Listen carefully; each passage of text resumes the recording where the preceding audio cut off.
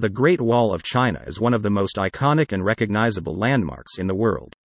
Spanning over 13,000 miles, it is the longest wall in the world in a testament to the ingenuity and determination of the Chinese people. The wall is not a single structure but rather a series of walls and fortifications that were built over a period of centuries. The construction of the Great Wall of China began in 220 BCE and continued until 206 BCE. The Great Wall of China was built during the Warring States period in China. It was a time of great conflict and instability, with various states vying for power and control.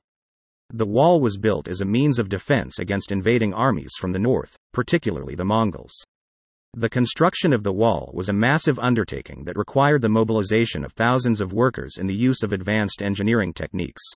The first emperor of China, Qin Shi Huang, was responsible for the initial construction of the Great Wall.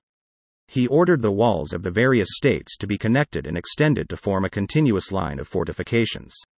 The wall was built using a variety of materials, including brick, tamped earth, and stone. The early sections of the wall were relatively simple, consisting of a single layer of walls and watchtowers. As the construction of the wall continued, it became more sophisticated. The wall was expanded and reinforced with additional layers of walls and watchtowers. The watchtowers were strategically placed along the wall to provide a clear view of the surrounding terrain. The walls themselves were built with a slight incline to make them more difficult to climb. The Great Wall of China also included barracks, stables, and other structures to support the soldiers who were stationed there. One of the most impressive features of the Great Wall of China is the system of signal towers that were built along the wall. These towers were used to send messages across long distances using smoke signals or lanterns. The signal towers were strategically placed so that a message could be sent from one end of the wall to the other in a matter of hours. The construction of the Great Wall of China was a massive undertaking that required the mobilization of thousands of workers.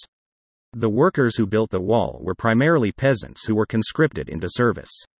They were forced to work long hours in difficult conditions, often without proper food or shelter. Many workers died during the construction of the wall, and their bodies were buried within the wall itself.